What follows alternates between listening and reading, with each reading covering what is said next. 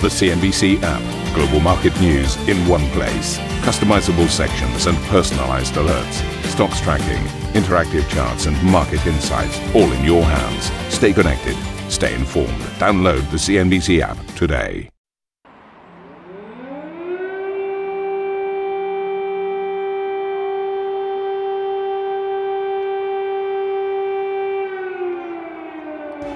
Russian President Vladimir Putin launching a full military invasion of Ukraine. Air raid sirens ring out across Kiev as Moscow fires missiles at several Ukrainian cities. I decided to conduct a special military operation. Its goal is the protection of people who, over the past 8 years, have suffered from abuse and genocide by the Kiev regime.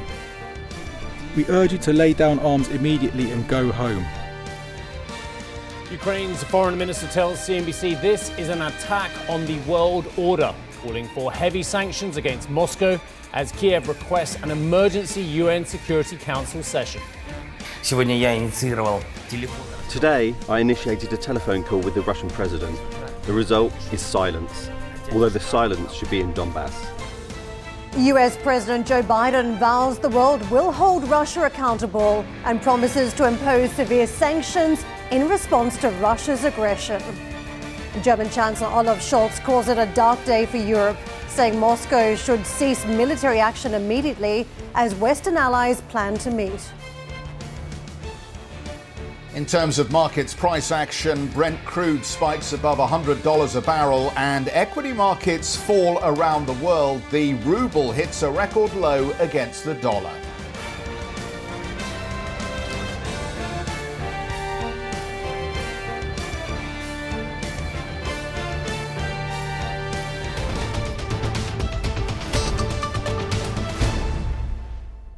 So, Russian forces have launched an attack on Ukraine in the early hours of this morning after Vladimir Putin ordered a full-scale military invasion aimed at demilitarizing the country, launching what some have warned could trigger the largest conflict in Europe since the Second World War. Officials and media are reporting that Russian forces have fired missiles at several Ukrainian cities and landed troops on its south coast. In an address on Russian state television, Mr. Putin appealed to Ukrainian soldiers to lay down their arms and go home, saying Russia doesn't plan to occupy its southern neighbor. He also had a warning for anyone who interfered in his country's operations. Whoever would try to stop us and further create threats to our country, to our people, should know that Russia's response will be immediate and lead you to such consequences that you have never faced in your history. We're ready for any outcome. In a tense exchange, Ukraine's ambassador to the United Nations told the Security Council that Putin has declared war on Ukraine. Your president declared the war on Ukraine. So now I would like to ask the ambassador of the Russian Federation to say on the record that at this very moment, your troops do not shell and bomb Ukrainian cities. That your troops do not move in the territory of Ukraine. You have a smartphone, you can call Lavrov right now. We can make a pause to let you go out and call him. Well, in response, Russia's ambassador to the UN put the blame firmly on Ukraine. From President Putin's statement, it says that the occupation of Ukraine is not in our plans. The aim of this special operation is to protect the people who, for over 8 years, have been suffering genocide by the Kiev regime. And for this, we will aim to demilitarize and de-genocide Ukraine, and also hold accountable those who carried out so many crimes against civilians, including citizens of the Russian Federation. This decision was made in line with Article 51 of the UN Charter and sanctions on the Russian Federation, fulfilling the agreement on recognition of the LPR and DPR. Ukraine's foreign minister has told CNBC that Russia has, quote, launched an attack on the world order. Let's get to Hadley, who joins us now from Austria. Hadley, just fill us in with the details that you've been hearing. Hey, good morning, Steve. So I spoke with the Ukrainian Foreign Minister, Dmytro Kuleba, as he was on the tarmac waiting to head off from Washington to Istanbul. When he lands in Istanbul, he's going to have to go through a third country and drive into Ukraine because, of course, as you know, all of the flights have been canceled. He told me, we are calling for the fierce isolation of Russia. This is an attack on the world order. He also confirmed to me that 5 minutes after President Putin announced his intentions, they saw heavy artillery and rockets already flying toward major cities, including Kyiv. Now, right now, he says there is heavy fighting, and he has repeatedly told me since back in December that if Ukraine is attacked, if there is an invasion, that the Ukrainians will defend themselves. And it's interesting to note that in spite of the fact that he has said this multiple times, and that they were building a civilian defense force, we understand that President Zelensky had warned citizens to stay inside their home. And from the military perspective, you've got to understand that if they don't mobilize civilian defenses now, it will be too late. This is, of course, an army, which is it's bigger than the size of Turkey's. It's the second biggest in Europe. So it's certainly going to be something that Vladimir Putin will have a tough time with if he does, in fact, keep moving into that country. But in terms of what I was speaking with the foreign minister about, he said, repeatedly, if we had only put sanctions in place prior to this invasion, it could have deterred President Putin. That's something we've heard from them since December. He said, we are calling on the United States and on the West immediately to implement heavy sanctions, and that is including the immediate disconnection of Russia from the SWIFT system. He said, we need more heavy weaponry. We also need more financial assistance. We're going to be fighting for ourselves. We're under no illusions that anyone is going to come and fight for us, but at the end of the day, we do need assistance, and that comes in the form of economic assistance and, of course, heavy weaponry as well. But I do want to reiterate, he is saying that the government is pressing not just Washington, but the UN, Western powers, to implement those heavy sanctions immediately and to disconnect Russia from the SWIFT system. Guys?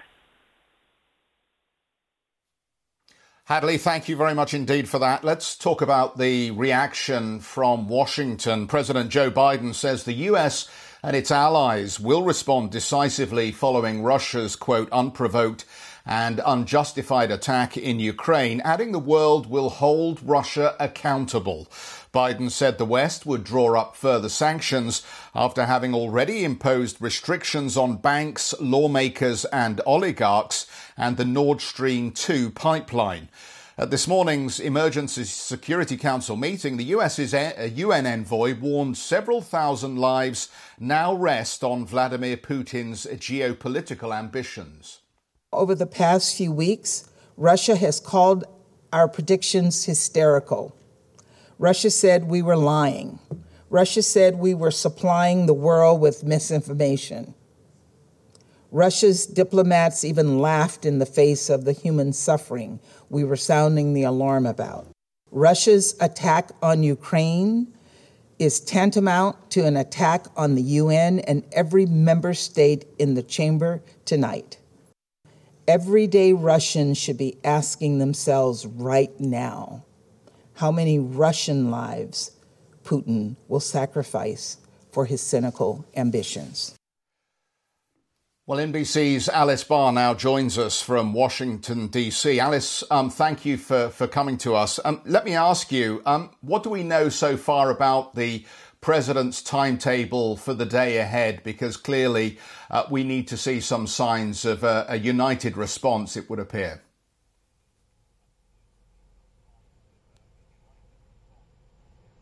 Certainly, President Biden will be meeting in the morning with leaders of the G7, top allies, group of nations, and he said that they would be discussing much more stringent sanctions against Russia in that meeting, and that afterward, he would announce what those punishments would be.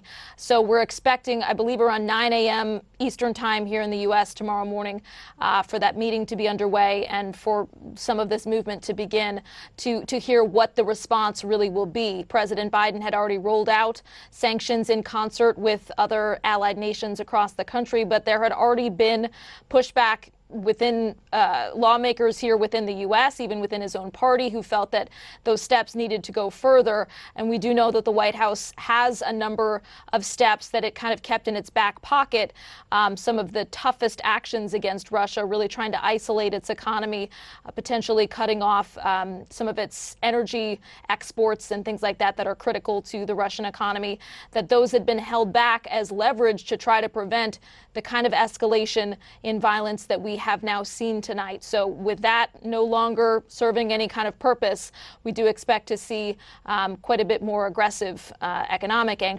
sanctions and actions when President Biden addresses the nation tomorrow morning. Ambition to me is about doing better. I think ambition creates a pathway. The best advice I can give to someone starting off a career is don't have a career, have lots of careers, try loads of different things. Talk to people and put your ambition out there. I don't feel that I've hit peak ambition because it's a learning journey. CNBC is where ambition meets opportunity. What does living ambitiously mean to you? Hear it from our CNBC anchors, reporters and global business leaders on CNBC.com. I'm going to take you to the US futures action. We've seen a fairly violent reaction on markets. And don't forget, the assumption was that what we had witnessed in recent days around eastern Ukraine may in fact just be it in terms of Russian aggression. There was a market assumption despite alternative facts and, what we were hearing from effectively from political lines that there could be more. Markets had taken a view and there was a little bit of calm that was restored. So early action suggesting that we've got a very risk-off session unfolding later on today. And you can see the major averages already have been marking lower. The Dow, for instance, has travelled 10% off its record highs, so in correction territory. The S&P was already there, so even deeper in correction levels at this point. So more selling anticipated later on for the trading session today. The big question is what investors do with value growth from here. And don't forget, one of the major trades has been the anticipation that central banks will be lifting interest rates. Is that still going to be the trajectory now, or do we see a cooling off, given you've already had bond markets moving from the 2, the 10s to start to pull back some of those expectations? So we are setting up for a fairly rough session today. Let me take it to Asian markets. Of course, they've already been trading, had to pick up on this news flow, very much it live in their session. You can see Australian markets trading down 3%, the Australian dollar risk off 2 on that currency, 1.5 down for China. Hong Kong markets falling heavily, nearly 800 odd points in the red, 3.3% down, 1.8% coming off the Japanese stock market. Again, as we talk about Tokyo in a moment like this, we do have safe haven flows into the Japanese yen, which provides that absolute headwind for the Tokyo stock market. I want to take you to what we've got on the oil trade. This is a biggie. We have travelled up to 101.97, so we're just a whisker off the 102 handle on Brent. That is a huge rally we're seeing here. And on WTI, we're at 96.72. We have managed to move up by 5% on that trade. Keep in mind, we'd already escalated over the course of the month around some of these stories that we were seeing unfolding on the geopolitics. The market was trying to judge a tight supply situation as well. So we have moved very, very aggressively. Now for the 3-month window, we're up 24%. Just what will that do to inflation? That's the big one for economists from here. Gold and silver, these are go-to asset classes.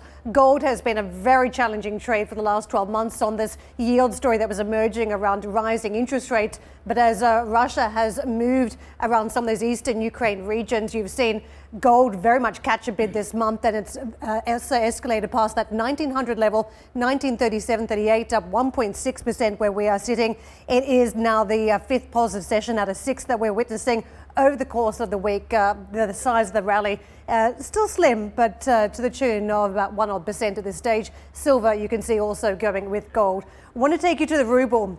A huge concentration of action around the ruble. We saw it plunge to a record low before suspension kicked in. We got to around the 89 handle. We're at 88.35, but trading, given the volatility we've seen, has caused MOEX to suspend trade on the ruble. So we'll keep on tracking this for further action. I want to take you to the Treasury market because we have moved fairly steeply too on some of these trades. Don't forget that one-way trade almost that we're looking now at a much more aggressive rate path. Every live meeting for the Fed this year, potentially 6 rate hikes, maybe even a front-loaded 50 basis points move. Just got to wonder whether we see the bond market continue to rethink that move, that trajectory. We're at 1.88 on the US 10-year yield, and we're at 1.5 now on that 2-year. So we have moved south from recent trades. So we are seeing a complete repricing around risk at this hour. Steve? Yeah, absolutely fantastic, Karen. Thank you. Look, so that's what the markets are doing at the moment. What I want to do is just show you the map of the region as well and just explain to you why this isn't just some far-flung area of the world that actually doesn't affect Europe, doesn't affect Western Europe, doesn't affect NATO directly as well, because this is the map of Ukraine. Here you can see the 2014 in the stripes, the annexation of Crimea, of course, which happened during the events of 2014, which started off, of course, with the ousting of the Russian puppet in Kiev. And thereafter, the Russians, of course, invaded and then annexed Crimea as well. This is the region that's been in frozen conflict ever since 2014, where circa 14,000 military and civilians have passed away during that frozen conflict, where you've had to the right of this line here, you've had the Russian separatists. To the left of this line, 2/3 of the Donbass region, which encapsulates Luhansk and Donetsk as well.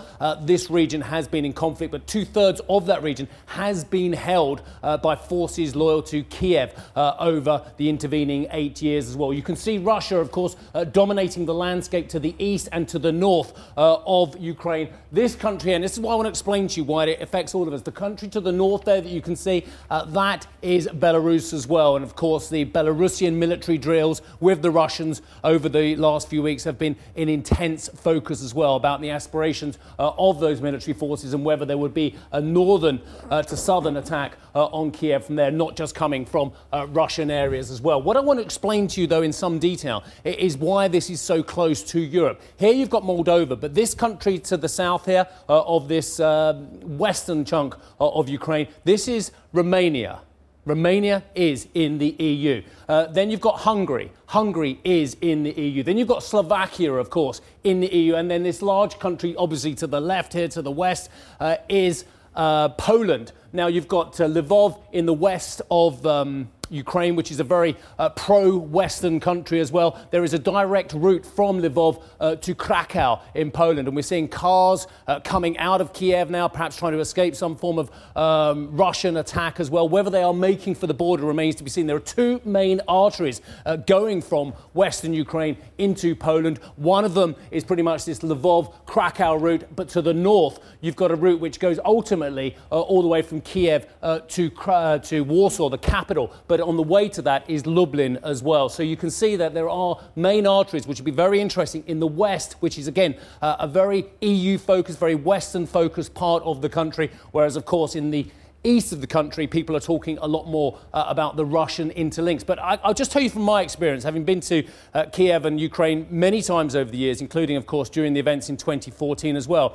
It's not so simplistic to say people are either Russian or Ukrainian. They're either Russian speakers or Ukrainian speakers. I remember one contact of mine speaking to me back in 2014 and said it is ludicrous to talk about Russian speakers or Ukrainian speakers. Most Ukrainians have either an indirect knowledge or a full speaking knowledge of Russian and vice versa as well. So the two countries are very interlinked historically as well. So to speak about pure Russians or pure Ukrainians is disingenuous, to say the least. For instance, there are 3 million people who identify themselves ethnically of Ukrainian who live in Russia, and many Russians living in Ukraine, vice versa as well. So it is a very complicated part of the world historically, politically and socially as well. But it is on the doorstep of not only NATO countries, but also, of course, of the EU as well. And Jeff, that makes this part of the world incredibly complicated as well. You've spent a lot of time in Russia. You spent a lot of time in Poland as well. You know just how the dynamics work as well. NATO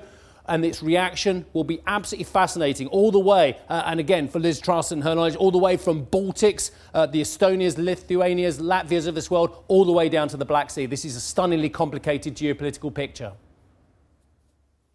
Yeah, no, absolutely. And I think one of the consequences of this action is ultimately going to backfire on some of what was the stated intention, because if this will do anything, it will fortify the desire of many of those peripheral states on the Russian borders to want to be part of the NATO security alliance. And I think I see that Finland is now talking of rejoining, which of course would be a reversal of what the Kremlin would like to see. And Poland and Lithuania now talking a lot about Ukrainian membership of the EU, which again would be directly opposed to what President Putin was hoping to achieve here. But let me throw in just a couple of quick points, and these are courtesy of David Roche, and I think that they make a lot of sense here. One is how quickly do the hostilities cease? Because from a market and a humanitarian perspective,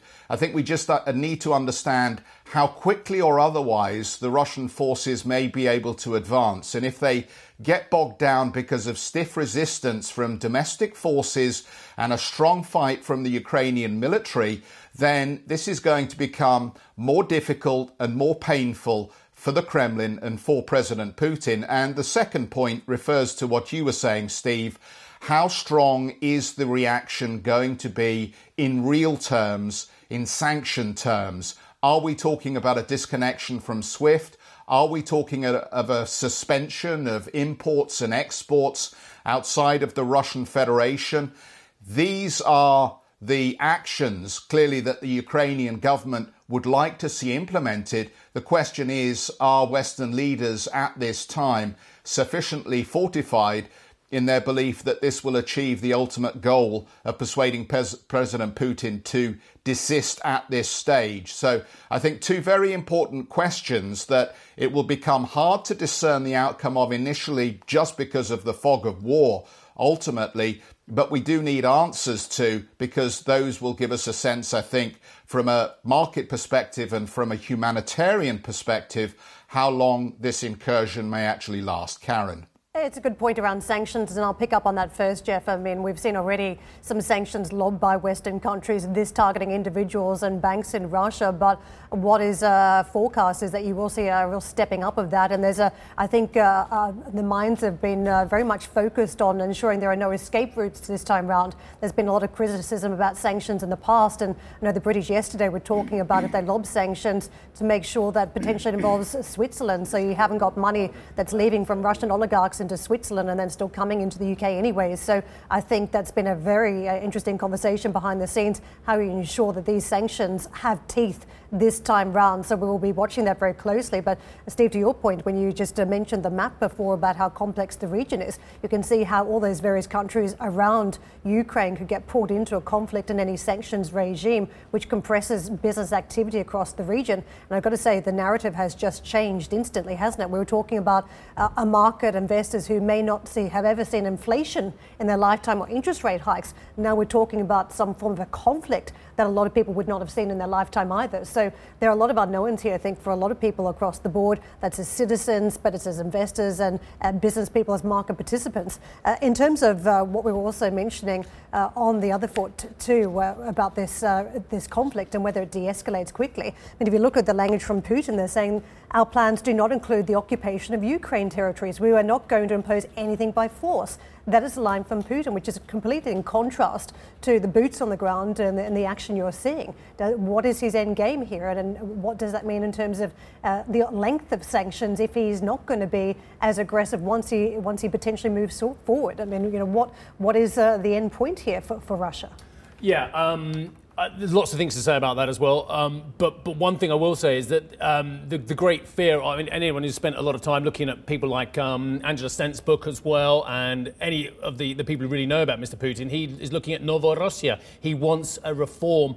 And he said historically that the USSR's disintegration was one of the greatest historical errors that his predecessors had taken part in as well. So he wants an emboldened Russian sphere of influence as well. The problem comes, of course, that are now a lot of those ex-USSR countries, or I beg pardon, the ex-Soviet Warsaw Pact countries, are now part of the EU. They are now part of NATO. And the Baltics, and again, Jeff mentioned, I think it's Finland, Poland, these countries now who will see President Putin's actions as a green light for NATO now to really remilitarize those parts of the world where they've been cautious previously as well. So is Putin going to get actually the opposite of what he wants, which is an emboldened, refocused NATO? We know the French have talked about this a lot, about NATO. I think it was brain dead was the comment I heard from the French president previously. If you don't mind, I'm just going to interrupt because I know you're going to come back in after, but I want to just say some flashes. Now, we're going to be very careful on the flashes we give you today. We're going to cross-check and double-check as much as we can with our partners at NBC and our partners at Sky. And I think you'll thank us for that eventually, rather than just going with every rash headline we see. But we have got some Reuters headlines coming out of Ukraine at the moment, where the president says we are building an anti-Putin coalition. Ukraine minister, not the president, says cyber attacks are going non-stop. Ukraine emergency service reports shelling in western Ukraine in the Lvov region as well, which is very interesting because, as I said to you before, that is far, far away from the Donbass, about as far as you can get from the Donbass in the geography of Ukraine as well. Ukraine emergency service reporting shelling there, but the parliament in Ukraine approving the presidential decree on martial law. That is the latest flash we have there out of Ukraine. Karen. I just pick up on your points. Don't forget there was a conversation taking place over 2021 about a European army. There were moves afoot, and that's not just from Emmanuel Macron, but as you say, from some of the other newer entrants into the European project. And you've got to wonder what happens from here now that we've seen this aggression by Russia. Is there more money that is channeled towards defense spending, more money that is spent on the military, and also in the United States? I mean, we've just come out of a world, and I think we're still in it, potentially, where we've been talking about spending on healthcare, bulking up on federal funds that go towards health spending around vaccines and medical care if people fall sick. Now, this is another onus too, isn't it, on budgets for various states, perhaps to bulk up on military and defence spending, Jeff? Yeah, Karen, unfortunately, you know, that old argument about fix the umbrella when the sun is shining can be applied, I think, to both of these issues. One is NATO currently fit for purpose, and why haven't we seen more agreement in recent years over combined European defence force? And it's been for a lack of willingness to spend money and for a lack of united political will to make that happen. And then the second point is the same one as it applies to energy security. Why weren't the decisions taken in previous years to ensure security of energy supply, which is such an important strategic issue? But just to come back to some of the points that we were discussing earlier, it does appear from the reports that we are getting that some form of cruise missile has been used against Ukrainian communication centres in various cities, perhaps even including Kiev. And it does appear that maybe special forces are involved in actions against Ukrainian port cities.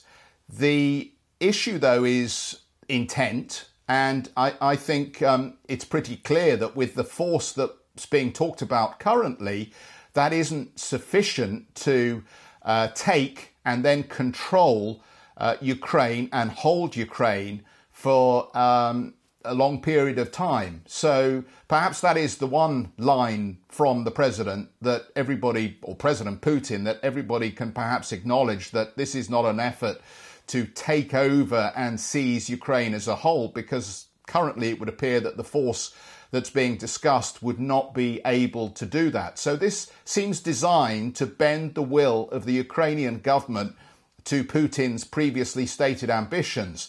Now, from a market perspective, you were mentioning inflation. It just seems to me that in the short term, we now are going to have to live with the fact that selected commodity prices will continue to rise as a consequence of this. We've already seen the oil price up through $100 a barrel.